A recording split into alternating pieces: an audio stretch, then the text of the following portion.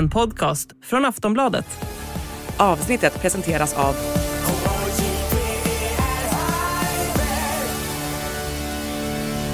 Stödlinjen.se, åldersgräns 18 år.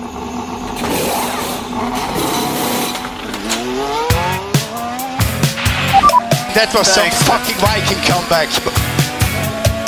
Debris behind. There's something strange with the engine. And you've a new pet after that. What the? Yeah, what is this tractor? What is this tractor on track? Suck my balls, man. Get my claps and steering wheel.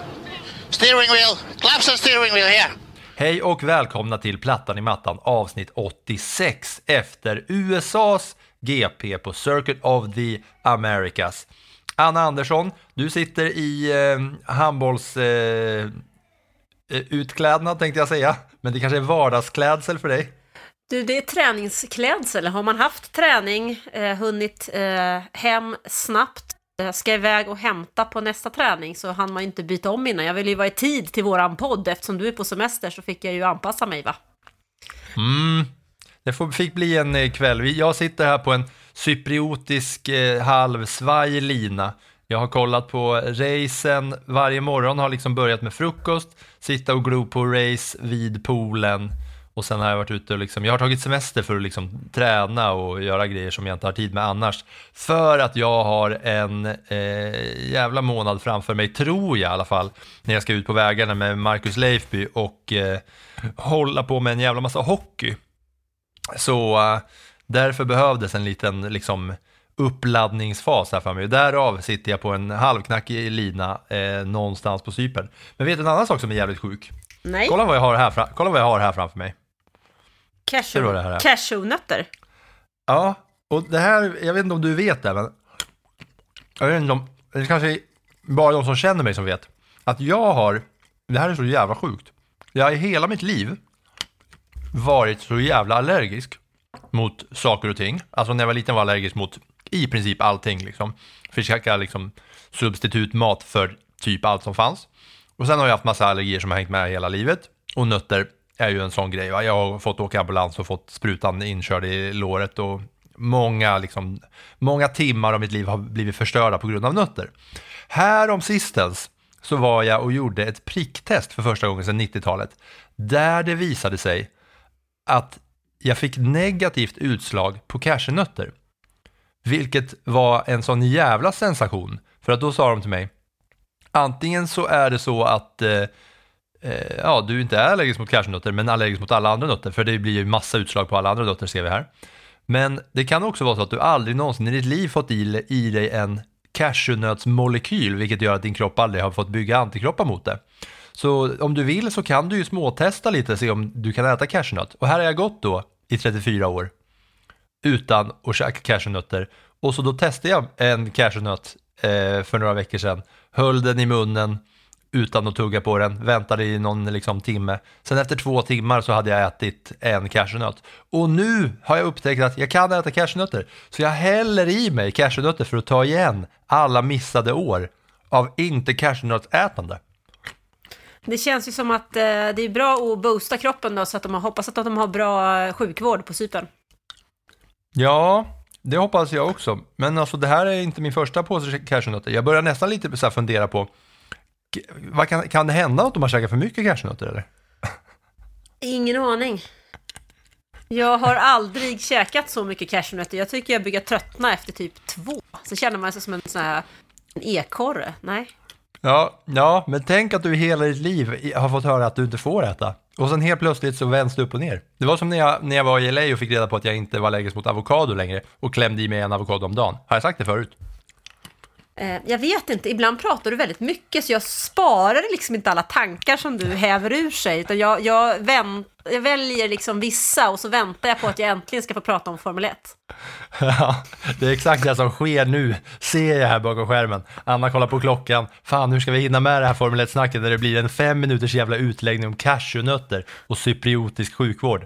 Vi gör väl så att vi tar oss in i Formel 1 direkt då, Anna, eller hur? Ja, tack.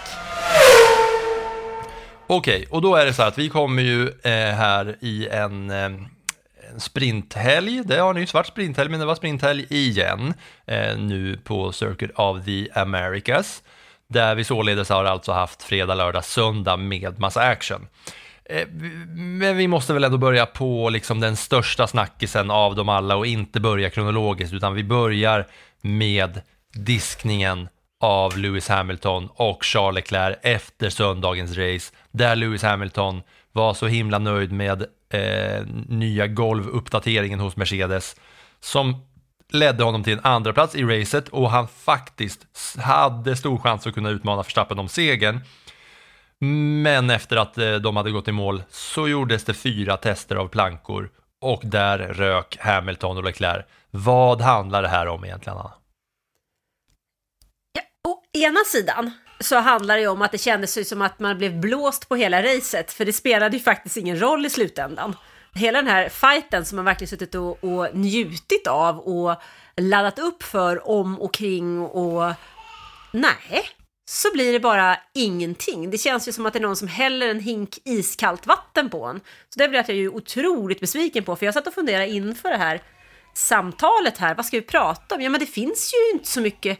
Nej, men det finns ju ingenting jag vill prata om, för det jag ville prata om, det är ju bara historia. Det kan man bara kasta ut genom fönstret. Alltså det känns som att allt det som jag hade förberett igår kväll när jag satt och höll på och så som hjärnan jobbar liksom efter racet. Vad ska vi prata om imorgon? Vad är intressant? Vad är spännande?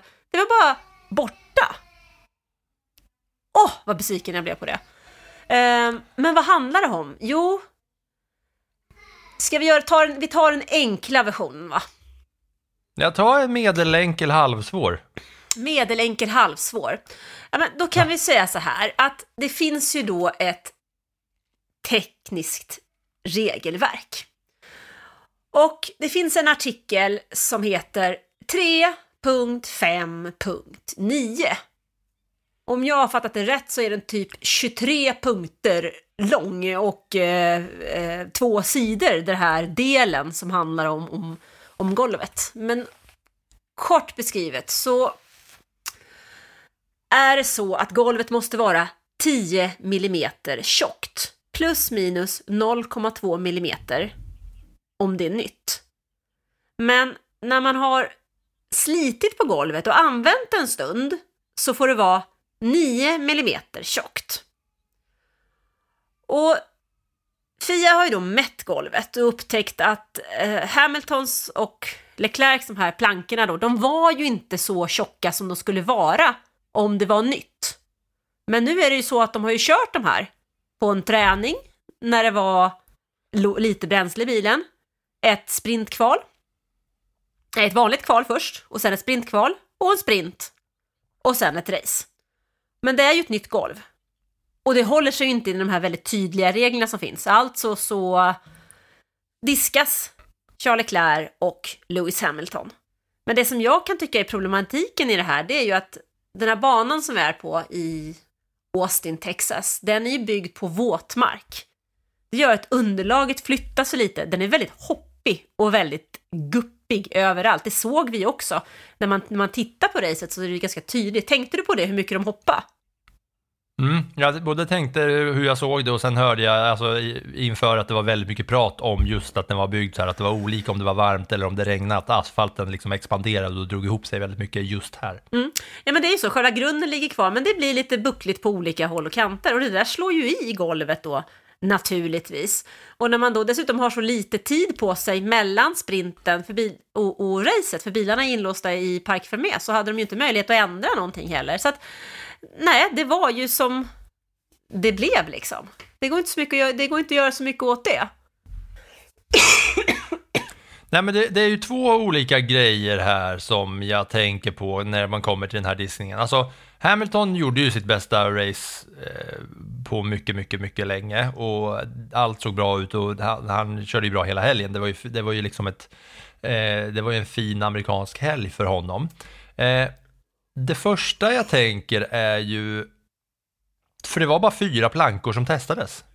Man gör ju stick. Det vill säga, ja exakt, det var en jävla osis då. För att då skulle ju massa andra kunna liksom ha riktigt ruttna plankor också som är helt körda. Men att man bara klarar sig på att det är stickprov. Att bara man testar så få. Men det är ju som är inte det sjukt? Ja, men det är ju som dopingprov. Alltså i ett lagsport till exempel så väljer du ut 2 stycken som testas. De testar ju inte alla. Så är det ju också. Det är ju också stickprov. Ja, så det skulle kunna vara så att Sainz och även Russells golv och plankor var riktigt liksom för tunna också. Men de klarar sig på slumpen. Ja, det var det ena som jag tänkte. Det andra är, jag läste om Andrew Shovlin. Har du hans titel i Mercedes? Han är någon slags race engineer av något slag, va? Andrew Shovlin. Trackside Engineering Director, om det är nu rätt uttalat. Ja, det är klart och tydligt i alla fall. Han pratar ju liksom också om de där grejerna att så här, det är klart de är besvikna och att vi blir av med podiet och allt det där. Men han skyller inte på sprinten, men han förklarar anledningen till att det blev så här med sprinten just är att de har bara en träning och de vill ju då med det här nya golvet kunna anpassa bilen för att både köra sprint och sprintkval och sen ett race också. Men de kan ju inte köra då i FP1 eller den enda träningen med fulltankad bil för att kunna testa hur det här går till. Och det är blandat då med att den här banan var så bumpy som vi pratar om. Att det liksom var en del av problemet. Och det blir ju komplicerat då på det sättet ju. Ja, men så är det. Ja. Nej, men så är det ju naturligtvis. Det är ju så att allting gick fel den här gången. Så kan det ju vara ibland också. Framförallt i en sån teknisk sport som Formel 1. Alltså ja. Och Mercedes gnäller ju inte heller över det faktum att det blev så här. Utan de konstaterade bara att det här blev så här. Det här var inget bra. Det är vårt fel. Reglerna ger inget utrymme för tolkning. Punkt, färdigt. Vi tar med oss det här och gör det bättre nästa gång. Jag tycker väl mest att det är synd för publiken när det blir så här. Man har sett ett riktigt bra race och är uppfylld av det sportsligt. Och sen så känns det som att man på något sätt blir blåst på konfekten i slutändan. Som att det man har sett, det var ju bara hittepå. Och det tycker jag är lite tråkigt liksom.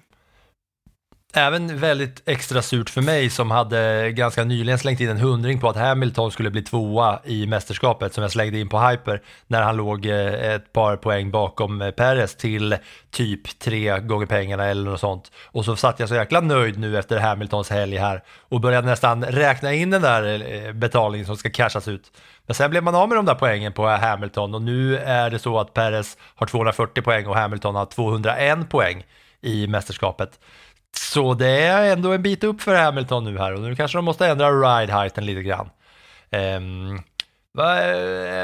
Det fick ju massa konsekvenser den här diskningen av Leclerc och Hamilton också. Men ska vi ta det i den ordningen som den kommer? Att vi nu hoppar tillbaks till liksom kval, sprint och sen race igen, eller?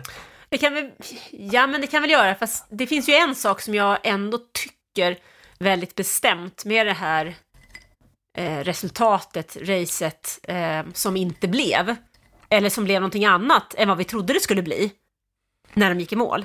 Det är ju att det är ändå, för Mercedes del så är ju det här en positiv utveckling. De har ju hittat någonting som de är på väg, och den stora frågan inför det här racet för Mercedes del, eller för den här racehelgen, var ju om de har hittat någonting och ska fortsätta på den vägen in mot 2024 eller om de ska hålla sig kvar där de är. Men nu i efterhand, efter den här helgen, så har de i alla fall då konstaterat att de ska överge det konceptet som de har haft, för de känner väl att nej, det har gett max överhuvudtaget. Vi får inte ut mer än det här. Men till nästa år så ska de då ta sig närmare Red Bull, för de saknar en sekund i nuläget. Och det är helt omöjligt med den bilen de har. Så att med den här golvet så har de ändå hittat rätt riktning inför nästa år. Och det tycker jag är positivt i denna stund. Ja, och Hamilton sa ju också att det här är den bästa uppdateringen som vi har haft sen vi liksom gick snett från början med nya konceptet. det är ändå bra kämpat på 2 år.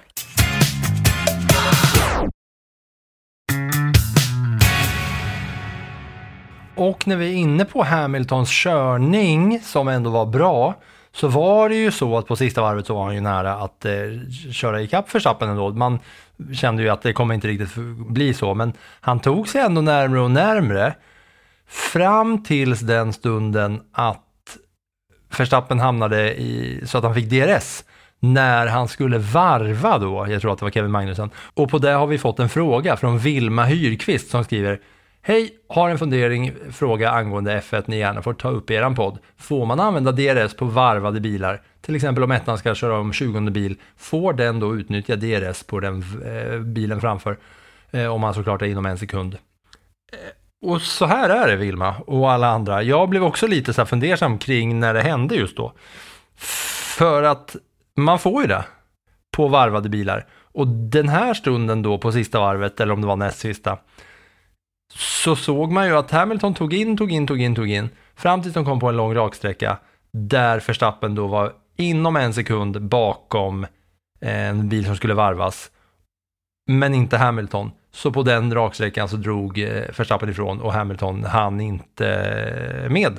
Det hade man inte gjort kanske ändå heller. Men som svar på frågan, så ja, alla varvade bilar, samma regler gäller i alla olika typer av race. Om det är i DRS-zon och om man är inom 1 sekund, så ska även bilar som varvas påverkas på samma sätt. Så ja, man får använda DRS på varvade bilar också. Då har vi sagt det. Sen så finns det ju en del att snacka om strategimässigt.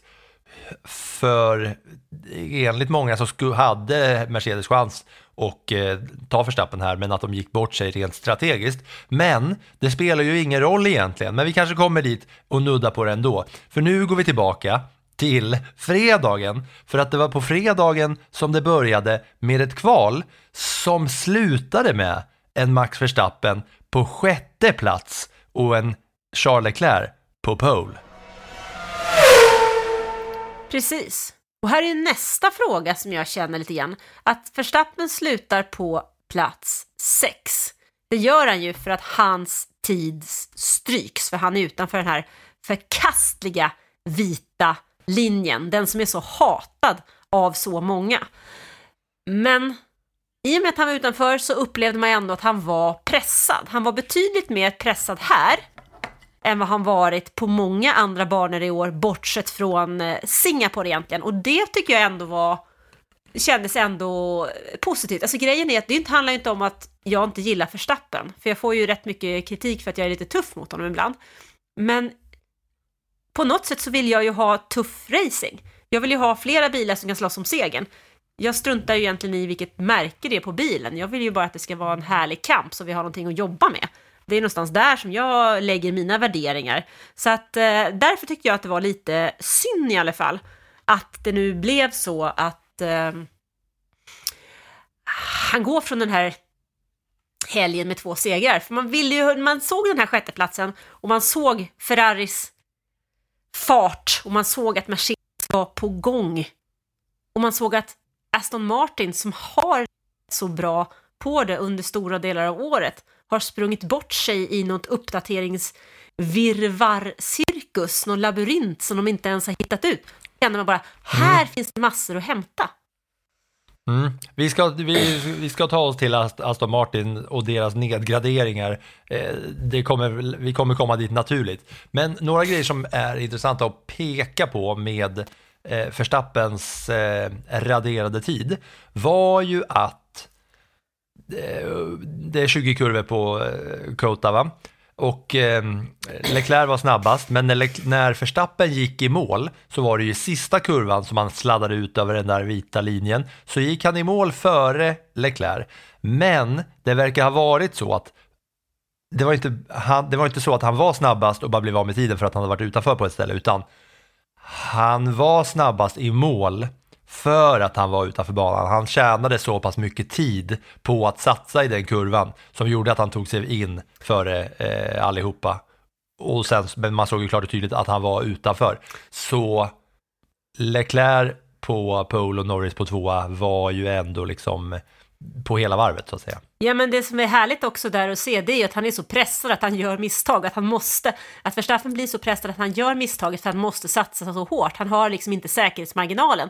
Och det tycker jag också är positivt för framtiden. Ja, det håller jag verkligen med om också. Och sen är det ju så här att den här banan och the bumpiness är ju också så att Red Bull hade ju fått höja sin ride height, alltså höjden på bilen, just för att vara lite safe, vilket kanske ledde till att de tappade lite tid. Men att Verstappen var pressad, det hörde man ju senare också. Det kommer vi till igen då in i racet, va?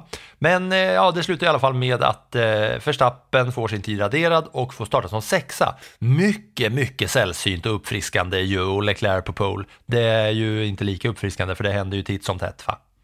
Ja, fast grejen är att när Leclerc står på pole så vet man ju att nej, men det där kommer ju inte att räcka in i mål. Nej men exakt. Och så var det ju verkligen. Alonso åkte ut i Q1 för första gången den här säsongen. Ja, alltså och där har väl att göra med deras uppgraderingar och nedgraderingar hit och dit, va?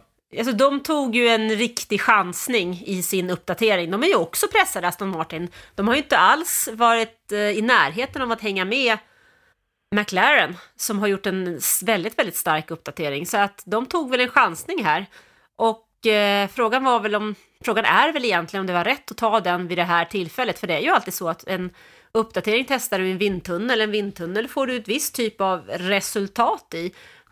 Sen är frågan om de resultaten stämmer överens när du kommer till banan. Och på en bana som Kota, där du då har ett någorlunda rörligt underlag, så vet du kanske inte, kan du inte jämföra från år till år hur det var. Utan det är ju lite flytande i de här våtmarkerna, om man säger så. Så att, men första gången är det väl på nästan ett år sedan Mexiko 2022 som båda bilarna från Aston Martin försvinner i Q1. Och det var ju verkligen en överraskning, i alla fall för mig. En annan stor uppdatering kom ju Haas med. Och den tycker jag inte heller gav det som de hade hoppats på och förväntat sig. Nej, det är de två. Det är alltså Haas uppgraderingar och Aston Martins nedgraderingar. För det Alonso gjorde med sin bil, det var att gå tillbaka till en mycket tidigare version av bilen. Jag vet inte exakt vilket det var, men det var från mycket tidigare av säsongen, så har de gått tillbaka till det för att kunna då testa Alonso versus Stroll och sen liksom mäta ut för det. De sket i princip i det här racet, och ja, det känns som att nu är det verkligen över på riktigt. Det var en good run för Aston Martin, men nu är det kört alltså. Men ska vi ta oss till sprint shootouten, eller vill du säga något mer om kvalet på fredagen? Nej, jag tänkte mest på det du sa om Aston Martin där. Det är ju faktiskt så att går han tillbaks till någonting så vet vi ju inte riktigt. Vi fick ju inget bra svar på vad det hade kunnat ge, för det såg riktigt bra ut under söndagen för Fernando Alonso. Så jag tycker inte du får inte vara för snabb där och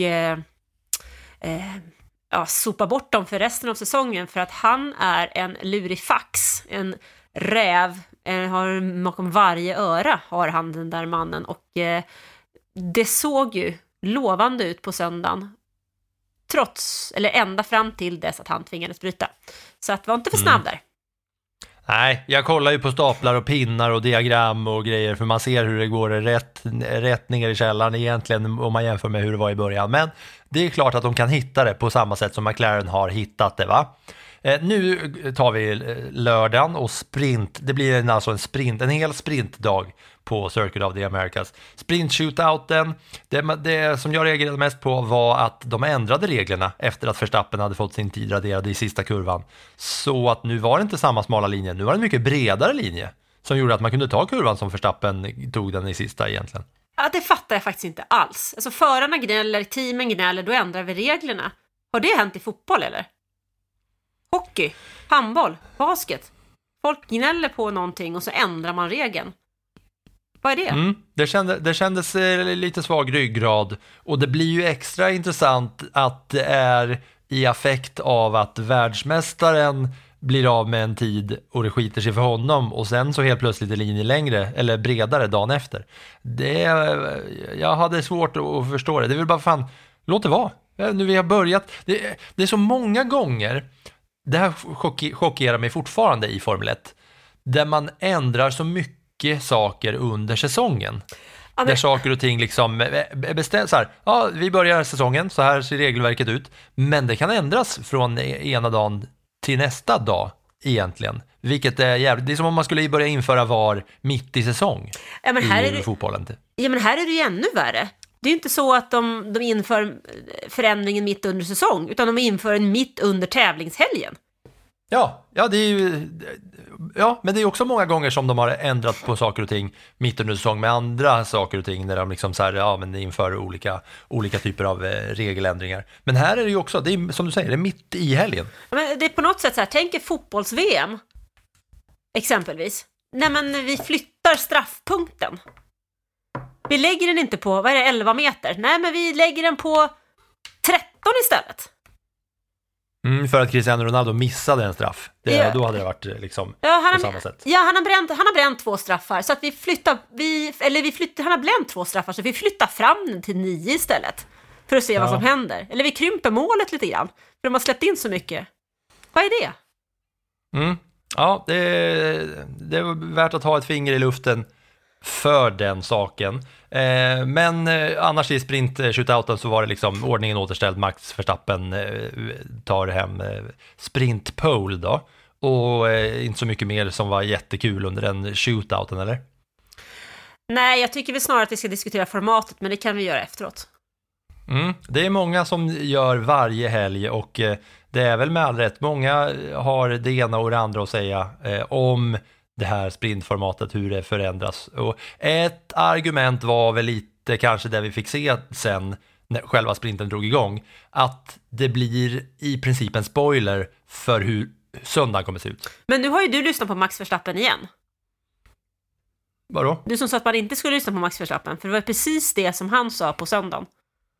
Ja, men det är ju så det är. Och då ska vi ändra då, för att Max Verstappen tycker det?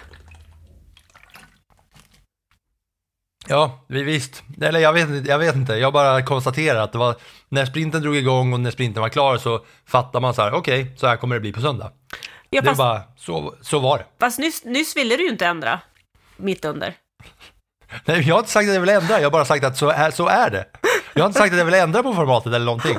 Jag sa att det var sjukt att man ändrade reglerna på linjen. Och sen sa jag att sprinten drog igång, och sen när det var klar, då fattar man, så här kommer det bli på söndag. Jag sa inget mer. Nej, ta du med cashewnöt till. Ja, jag tar en cashewnöt till. Prata nu, du då.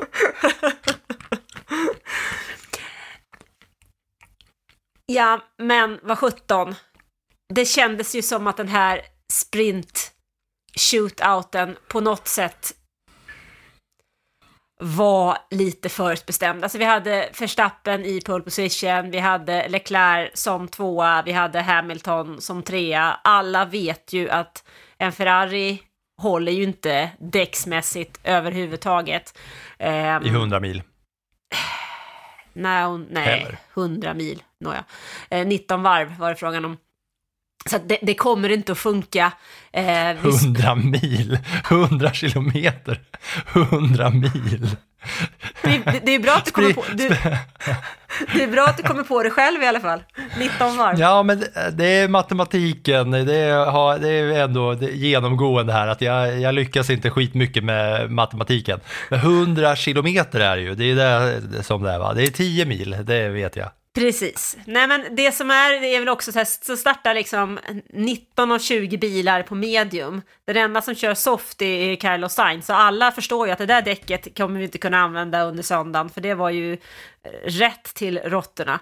Så att då hade vi en Ferrari på startposition 2 som tappade till en Mercedes, och sen hade vi ytterligare en stackars Carlos Sainz som sladdade runt.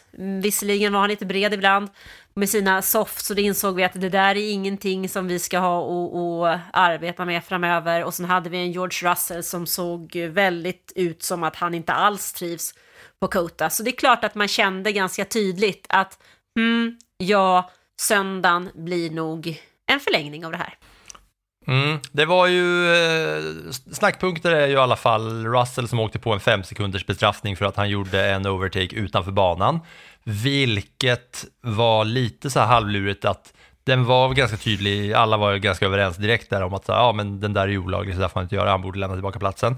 Men att Mercedes då väljer att han ska köra på, alltså köra vidare, för att de tänker att tjäna banposition gör att han ändå kan köra in de där 5 sekunderna ändå och klara sig. Och det var ju så att de där 5 sekunderna, ja, han tappade någon plats och det var nästan att han tappade till Alex Albon också, som väl var den sista på poängen under sprinten. Ja, men så var det.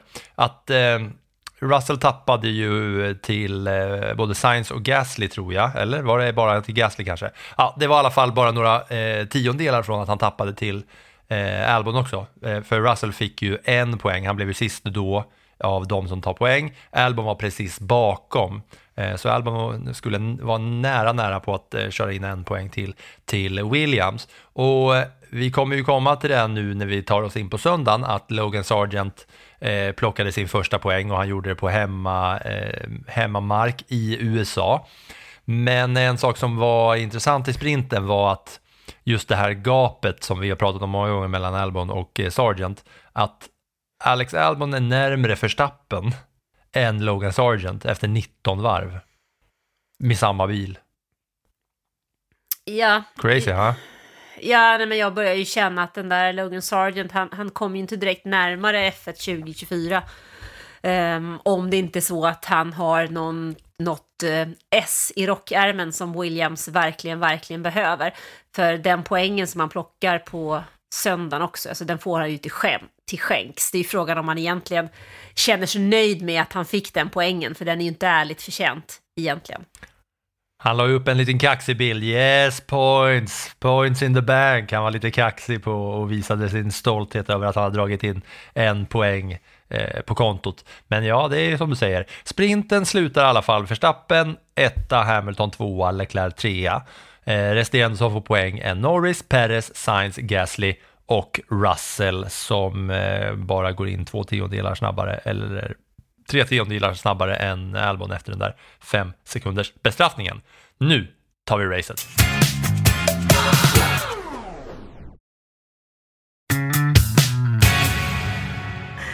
Ja, men Filip, alltså vad ska vi börja prata om det här racet egentligen? För jag kan på något sätt känna att det var någon som bara drog ner ridån. Kommer ridån ner eller kommer ridå från sidorna på en scen? Bioridå åker upp och ner, va? Men teaterridå kommer från höger och vänster.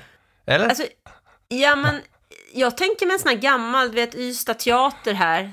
Där känns det som att de sitter liksom upphöjda som en gardin på sidan och bara slår till. Så de kommer liksom uppifrån och nerifrån och så ser man ingenting. Jag kände på något sätt att det är lite så jag upplever det här racet. Att det bara försvann. Ja, men jag ska uppmuntra dig lite då. Ja, gör det. Jag känner att jag behöver det. Tänk nu att ta med hela körningen från Mercedes. Ta med hela bilens reaktioner efter det här nya golvet. Räkna med att de är så pass bra så att en liten korrigering gör att de kommer klara sig på stickprovet på plankan nästa gång. Och att det faktiskt är så att de är på rätt väg. Och tänk hur bra Hamilton körde, och att det faktiskt var så att Mercedes gick bort sig i strategin när de frågade Hamilton: hur är det med dig, brorsan? Kan du köra 5 varv till på det här däcket? Och han bara, det blir svårt, I don't know, jag vet inte. Och sen så skulle de då reagera på att Verstappen hade gått in på depå tidigare och försöka liksom reagera på den saken. Vilket gjorde att de körde Lewis för länge på däcken, och det blev liksom varken eller av strategin att låta honom köra långt och sen på ett byte, alltså på ett köra på länge på hårda. Alltså de var inte rattrostiga, de var strategirostiga, kan vi säga så? Ja, och det är ovant för att vara dem, för man är ju vana att det är Ferrari som gör det. Och bara när jag säger det så kommer jag på att det var ju så att Ferrari också klantade till sig. För jag undrar vad fan de tänkte. När de som är den bilen som sliter mest på däcken var det team som valde att köra en långstintare. Alltså att Leclerc skulle då behålla sina däck på och köra hur länge som helst, vilket också var såklart åt helvete. Det kändes som att de glömde bort honom där ute när de hade liksom fixat med Sainz. Att bara, jag vet inte, det är något avsnitt tidigare som vi döpte till, vad fan, det är ju 4 däck på den här bilen efter att Ferrari hade glömt ett däck när de skulle byta däck. Och den här gången var det som att, vänta nu, vad fan, vi har ju 2 bilar där ute. Vad fan, är det någon som har koll på Leclerc eller? För att han fick ju köra vidare på liksom hårda däck för länge. Eller så visste de att man hade en alldeles för tjock planka under bilen, så de räknade med att de ändå skulle bli diskade, så de kunde lika gärna köra den där bilen och se hur länge däcken höll och konstatera att nej, det gjorde de inte. Ja, så kan det väl vara också, men han var ju inte skitglad över det. Han var ju rätt outspoken på radion om att han tyckte att de förstörde hans race. Ja, men det måste han ju vara också. Tänk dig själv egentligen, skämt åsido, om vi nu har varit Ferrari och så som hans tid i Ferrari faktiskt har varit. Alltså, Charles Leclerc kom ändå till Ferrari efter ett succéår hos Alfa Romeo där han besegrade Marcus Ericsson. Möjligen, troligen med viss hjälp, men väldigt tydligt i alla fall. Så kommer han till Ferrari och ska bli den nya kronprinsen och bli den nya kungen. Det har inte blivit mycket av det, va? Istället så har det liksom blivit bortkörd om en massa märkliga saker. Allt ifrån att de har haft fel blandning i tanken, vilket gör att de har fått förändra saker och ting, till att de tar märkliga strategibeslut, till att det är saker som bara inte fungerar. Så det är klart att han efter sina år hos Ferrari nu är rätt frustrerad, för det var inte därför han kom dit. Nej, och utöver det så började det var ju Norris och Leclerc längst fram, och det är ju ofta så att den som startar 2:a på den här banan har det lite bättre än den som startar 1:a. Och mycket väl så blev det så. Efter första kurvan så var både Norris och Hamilton förbi Leclerc och höll sig där ett bra tag, va? Ja, otur, jag vet inte vad man ska säga, för det sket ju sig på plankan för Leclerc. En annan grej då, apropå starten, Verstappen som startade 6:a, som sagt, det är vi ju liksom inte bortskämda med att ha Verstappen mitt i fältet. Han kör ändå upp och vinner det här. Och det var lite så att det här racet vanns och förlorades i depån, känner jag när jag tänker på Verstappen. Eller, det är lite olika grejer som jag tänker och känner när jag är på det här racet och Verstappen och Hamilton och allt det där.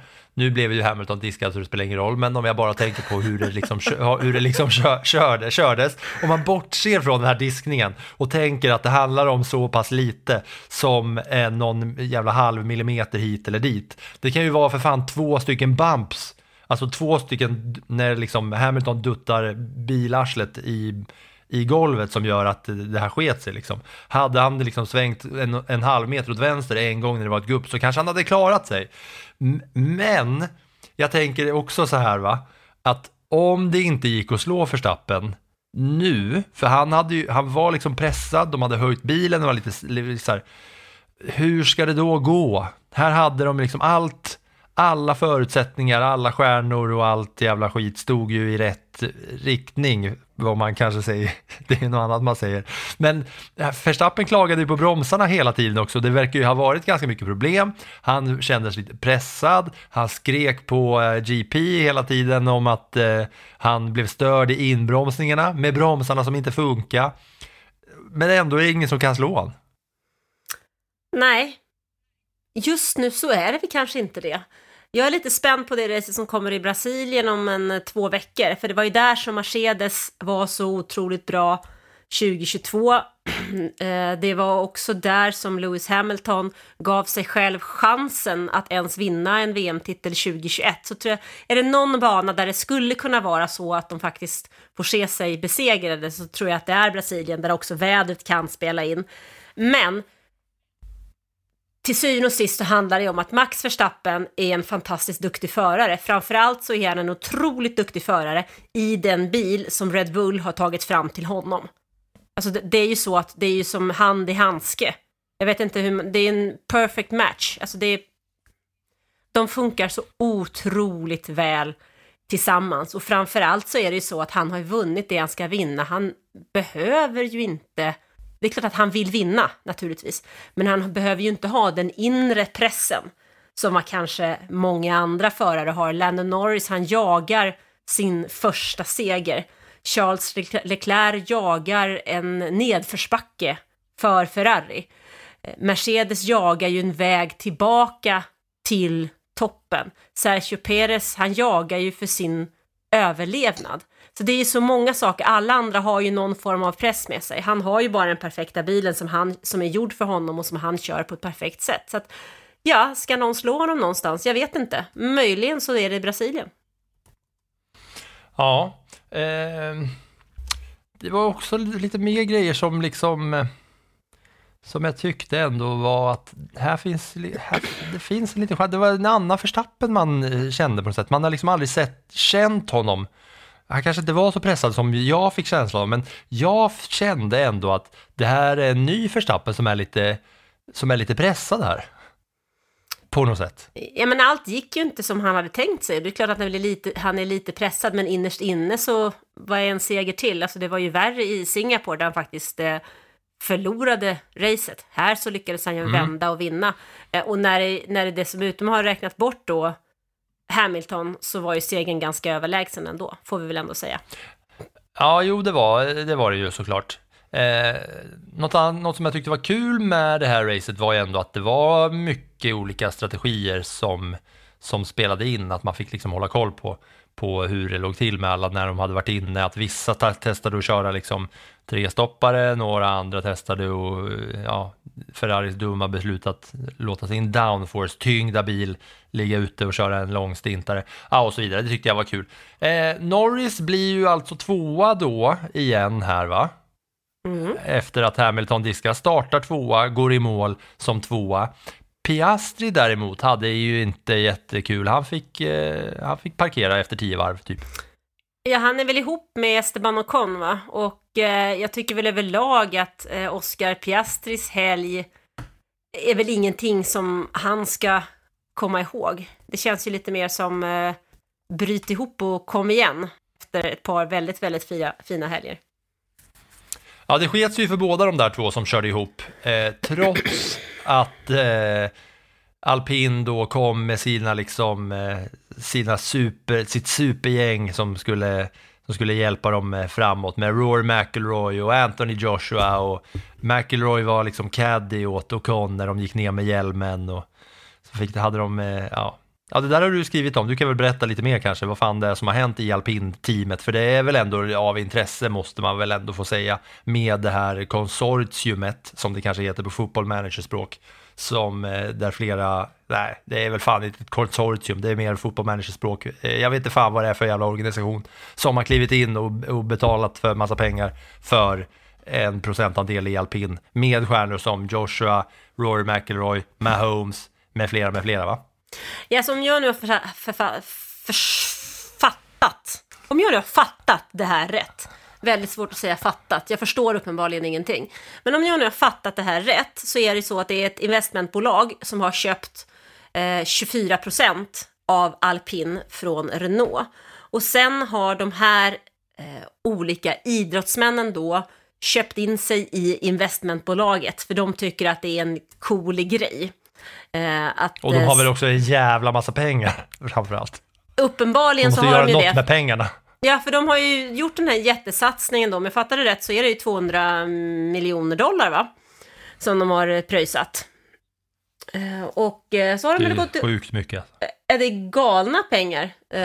Och 24%, det är ju ändå nästan en fjärdedel av teamet som de har köpt in sig på. Så att det är ju en jättesatsning, men det känns ju lite som att, jag menar, redan inför säsongen så plockade ju Alpin in Zinedine Zidane för en slags roll som ambassadör istället för just det, han har de också, ja. Istället för Alain Prost som fick gå. Det känns ju som att man har gått lite grann ifrån det mer motorsportskunnandet på sina rådgivare och gänget intill, för att hitta lite mera marketingmässiga idrottsmän som kan locka andra till teamet. Sen får vi inte glömma bort att det där teamet har ju också gjort sig av med hela teamledningen under sommaren, och det är ju någon sån här interimlösning just nu, så att jag tycker att det känns lite gungfly, kan vi säga det, ungefär lika osäkert som underlaget i Austin. Det bumpas på lite olika håll beroende på väder och vind.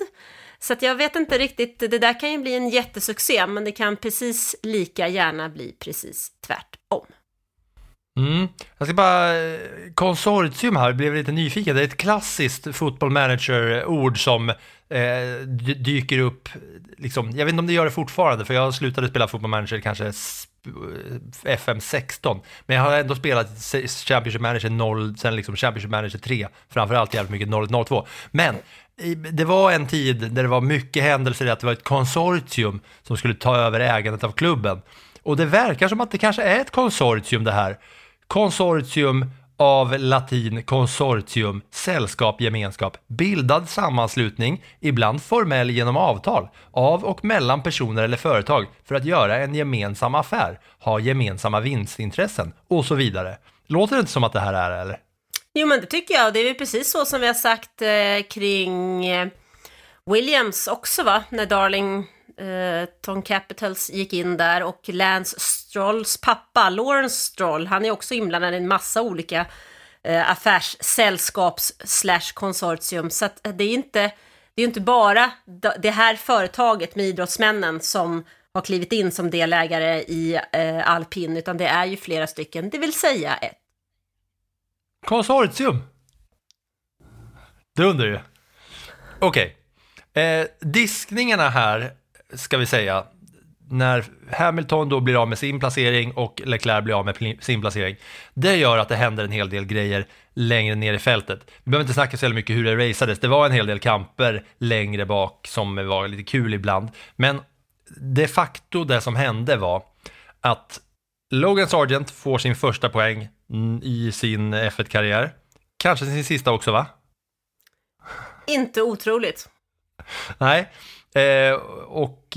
Yuki Tsunoda dubblar Alfa Tauris poängskörd den här säsongen genom att han flyttas upp och att han dessutom tog snabbaste varvet. Den där var en sån här liten kul grej, för han gick in på slutet, satte på soft och snodde snabbaste varvet, och vi trodde han var 10 och tänkte, jaha vad kul, 2 pinnar. Nu fick han ju alltså 5 poäng, och plötsligt så är ju Alfa Tauri då inte alls långt efter Haas. För nu har Alfa Tauri 10 poäng i konstruktörsmästerskapet.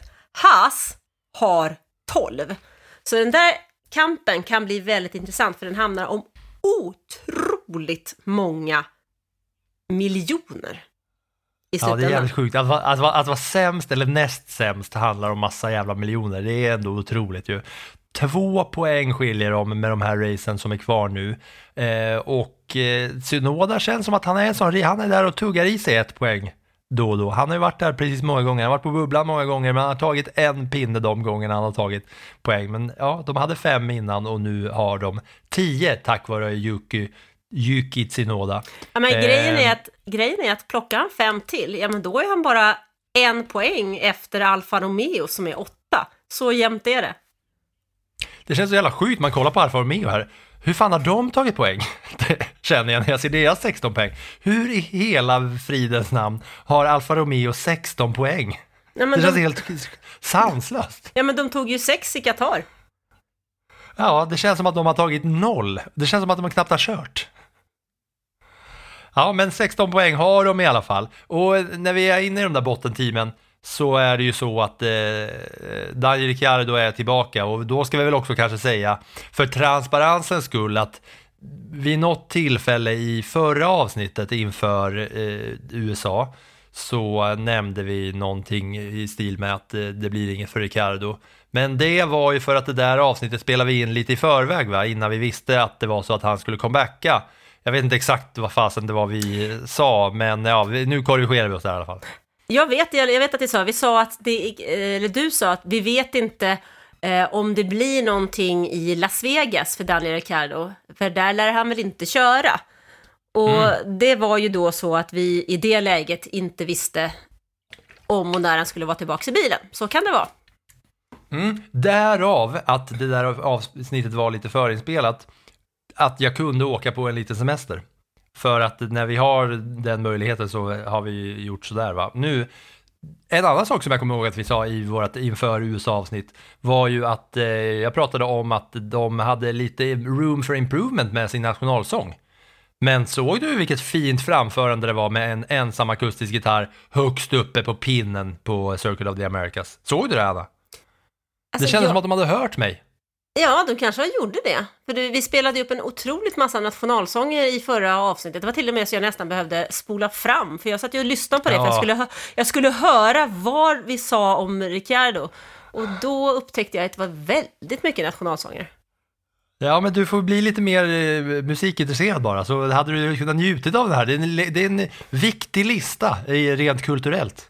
Det är det. Det tyckte nog min pianolärare en gång i tiden att jag också skulle vara mer musikintresserad. Du har ändå blivit tvingad. Jag har spelat piano, men med mina sneda handbollsfingrar var det ingen jättebra grej. Nej, hon visar upp fingrarna för mig här nu, Anna. De står kors och tvärs. Men jag har sjukare handbollsfingrar har man ändå sett. Janas bananas sneda handbollsfingrar har jag fått växa upp med och har sett farsans gamla polare i kajk. Nu är det så här, va. Ricciardo var i alla fall tillbaka. Oavsett vad fan vi nu än sa i förra avsnittet. Ja, det var han. Men vi såg honom knappt, kändes det som. Han har en cool hjälm i alla fall.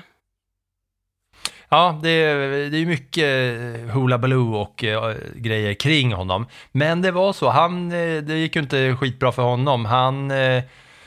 Han var ju sist av alla som gick i mål, och det här bad Tosten, han bad om ursäkt för det, för att det var någonting med främre vänster broms som påverkade aerodynamiken jättemycket, som gjorde att de tappade en massa downforce, och att då var Ricciardos bil inte balanserad alls, och Tosten själv bad om ursäkt till Ricciardo för det här felet och säger att i Mexiko så ska vi hoppas att vi har en mycket bättre och mer tillförlitlig bil för vår vän Danny Rick, som hade fel på sin skylt när han var tillbaka också i depån, där det stod Daniel Ricciardo, inte Ricciardo som han heter. Det var intressant. Såg du det? Ja, det noterade jag faktiskt. Men det som jag tycker är intressant med honom när du tar upp honom, det är ju att jag såg en intervju i tysk tv med doktor Helmut Marko. Där var han otroligt tydlig med att vår vän Daniel har 5 race på sig att bevisa sig. För vi sitter ju fortfarande i ett läge där Red Bull har 5 förare till sina 4 förarplatser. Helmut Marko var också väldigt tydligt med att han tyckte att Sergio Perez hade haft en väldigt bra, till och med felfri helg. Sa han nu. Så det kändes som att nu skulle han pusha honom otroligt mycket här för att visa här inför Mexiko nästa vecka hur fantastisk Sergio Perez är. Medans då han var lite tuffare mot Daniel och förklarade att det är 5 lopp som han har på sig och sen får vi se. Jag är otroligt spänd på att höra vad den tar vägen under den här vintern. Jag tror att Perez och Ricciardo ryker båda två all världens väg, men det spelar ingen roll vad jag tycker och tror. Något som spelar roll vad du tycker, Anna, det är vad du ska tycka i dina plus som kommer nu.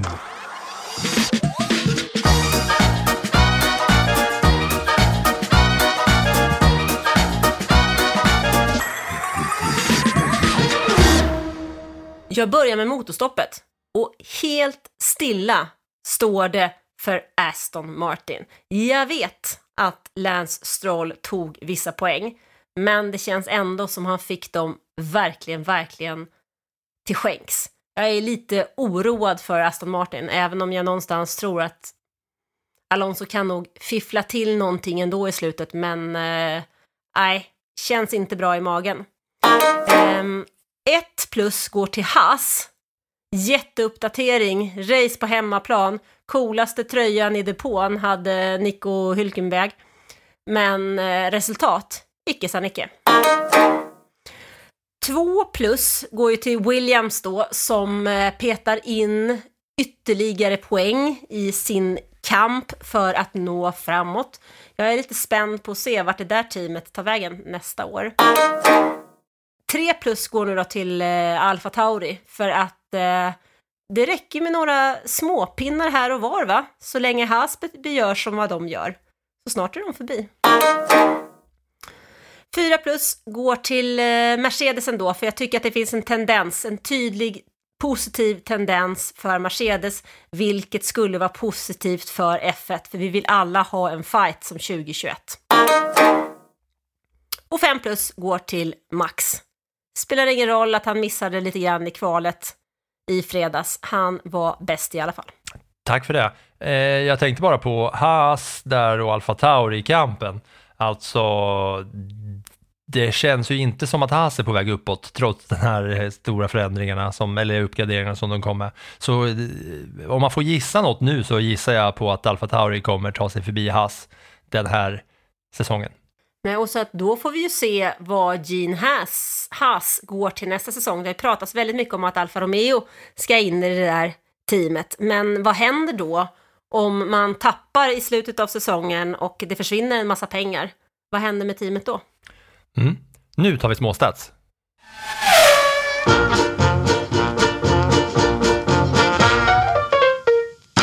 Det här var Charles Leclercs 10:e raka pole utan seger. Han har tagit 10 pole positions utan att vinna ett race. Senast han vann ett race var i Australien 2022. Då hade han också pole. Han vann ju ett race senare den 2022-säsongen också, men då hade han inte pole.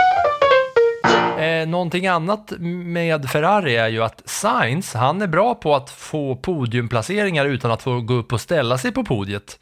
För det här var 3:e gången som Sainz kom på en podiumplacering, men han fick inte stå där. Det har hänt i Brasilien 2019, Ungern 2021 och Texas 2023. Det är rätt sjukt, va? Att i efterhand så blir han liksom, han blir blåst på konfekten. Han också, precis som vi. Ja, dubbel Ystads teaters ridå på honom. Och sen är det en liten Red Bull-rackare här. Vi kan väl kanske se det som en jinx då. Om Red Bull inte får några tekniska problem som leder till DNF, alltså att de inte går i mål, så är de det enda teamet under hela turbohybrid-eran att inte en enda gång få teknisk problem som gör att de inte går i mål. 4 chanser kvar, va? Sjukt, va? Ja, den är sjuk. Och en annan som är lite sjuk, det är Verstappens alla rekord. Han tog ju 50:e race-segern och gick upp i finrummet. Eller ja, finrummet är han väl redan välkomnad i, men han liksom börjar väl ta för sig lite mer det där finrummet bland allihopa. Men han, så här är det. Att han har nu chans, om han vinner den här säsongen med de här sista racen, så kommer han gå om Alberto Ascaris segerprocent under en säsong. Ascari hade 6 segrar på 8 race, 52, och vilket leder till 75% segerprocent av alla race-starter. Om Verstappen gör det här med minst 17, han har 15 segrar nu, gör han det med minst 17 segrar så har han 77,27%. Det är också någonting, då är det procentuellt sett det mest i historien. Jag pratade om det här förut, men vi tickar närmare och närmare. Schumacher har 13 segrar på 18 race 2004, 72,22%. Sargent som tog sin första poäng, han är den första amerikanen att ta poäng sedan Michael Andretti 1993 på P3 när han blev 3 i Italien. Det här kanske jag har sagt förut också. Och han blev den första amerikan att ta poäng på amerikansk mark sedan 89. Eddie Cheever som blev 3 i Phoenix. Eddie Cheever, det är ett jävla namn. Det var det. Det var det. Det är ändå lite intressant det där, men jag vet inte, jag tycker ju inte att Sargents poäng känns äkta, även om den står där i kolumnen. Jag vet inte. Men du, nu till helgen då. Det är samma tider nästan, för vi rör oss inte jättelångt från Texas. Vi ska till Mexiko, men till en helt vanlig racehelg. 3 träningar, kval på lördag klockan 23.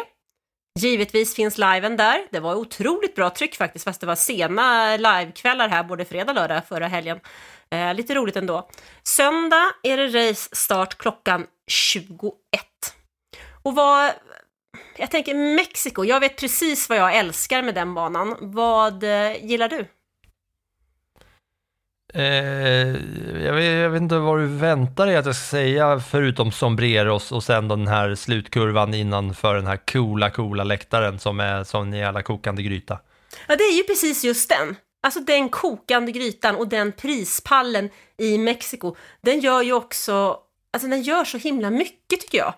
Just det här när man ser på något sätt som förare så hör de ju publiken i den här grytan när de kör in i den här gamla baseballstadion. Jag tycker det är helt fantastiskt.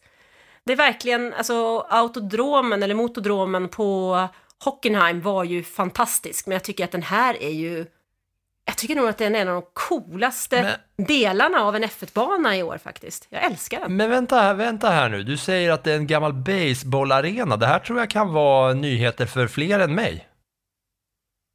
Men det är väl det, en gammal base. Alltså den går väl in i den här läktaren där. Inte visst 17 har jag drömt det eller? Visst 17 är det en gammal baseballarena? Visst 17 har jag drömt det. Visst 17 är det vad? Att du drömt eller att det är sant? Att det är sant såklart. Ja, men jag tror att det är sant. För att det känns liksom fantastiskt om det är så. Jag hoppas att det är så. Verkligen.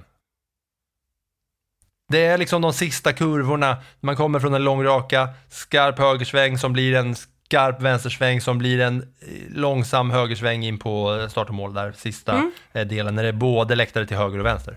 Det stämmer ju. The Autodromo includes a baseball stadium inside turn 14. Otroligt coolt ju. Stadiumet kallas för Forosol. Det var där du fick när du frågade mig vad tänker du på med Mexiko. Det var det jag tänkte på. Ja, då tänkte jag rätt.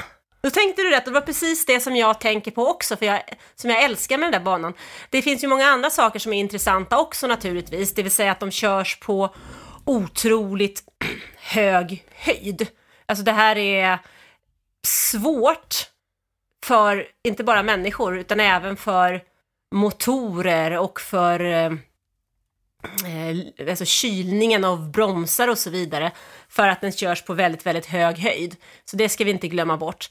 Det som också är en kul grej är ju, tänker jag, allt det här med Sergio Perez och runt omkring och hans pappa. Kommer du inte ihåg det från i fjol? Glädjen med pappa Perez som var överallt hela tiden. Ja, det ser man fram emot. det är lite andra omständigheter den här gången. 2285 meter över havet är det här. Det är alltså 5 gånger så högt som The Twin Towers i Kuala Lumpur har Mercedes valt att jämföra det med när jag söker på faktan hur hög den är alltså. 2285 meter över havet, och det gör ju en hel del med tekniken och säkert förarnas fysik också där de är och kör. Det blir kul, Mexiko ju. Det blir riktigt roligt. Jag tycker man brukar vara en riktigt härlig helg faktiskt, och framförallt så glädjen i baseballstadion. Baseball. Mycket kul. Innan vi säger tack och hej så vill jag plugga en liten grej som vi har gjort på tidningen som har med racing att göra. Jag och tv-spelsrecensent Leo Pettersson har nämligen testat gamingrattar och gamingriggar där vi har då provat allt från liksom billiga modeller och Mario Kart plastiga rattar till de värsta modellerna och dyra som du kan hitta på marknaden. Om det är så att man är intresserad av att men man gillar F1, man testar racingspel kanske. Så vi satt i en hel vecka och så fort vi hade ledig tid så drog vi ner och så testade vi gamingrattar av olika märken. Där vi har gjort en liten plusguide som kommer dyka upp på aftonbladet.se om man får för sig att man skulle vilja kika på det. Det är lite racing-relaterat. Vi ska köra det någon gång, Anna. Du och jag ska köra simulator. Hon tittar på mig och hon skakar liksom på huvudet utan att skaka på huvudet. Bara helt i tystnad. Det ska vi. Någon gång ska vi racea du och jag. Nu är det så att Anna måste åka och skjutsa unga fram och tillbaka och hit och dit. Och jag måste packa ihop min packning för att mitt flyg går hem från Cypern 02.25 i natt. Så jag ska packa ihop mitt lilla hotellrum här och röra mig härifrån. Så ni som hänger med oss varje vecka, tack till alla ska ni ha. Och vi hörs efter Mexikos GP. Det gör vi. Tack så mycket. Kör försiktigt nu, Anna. Hej. Hej, hej. That was some fucking Viking comeback. Debris behind. There's something strange with the engine. And you pent after that. What the? Yeah, what is this tractor? What is this tractor on track? Suck my balls, man. Get my claps and steering wheel. Steering wheel. Claps and steering wheel here.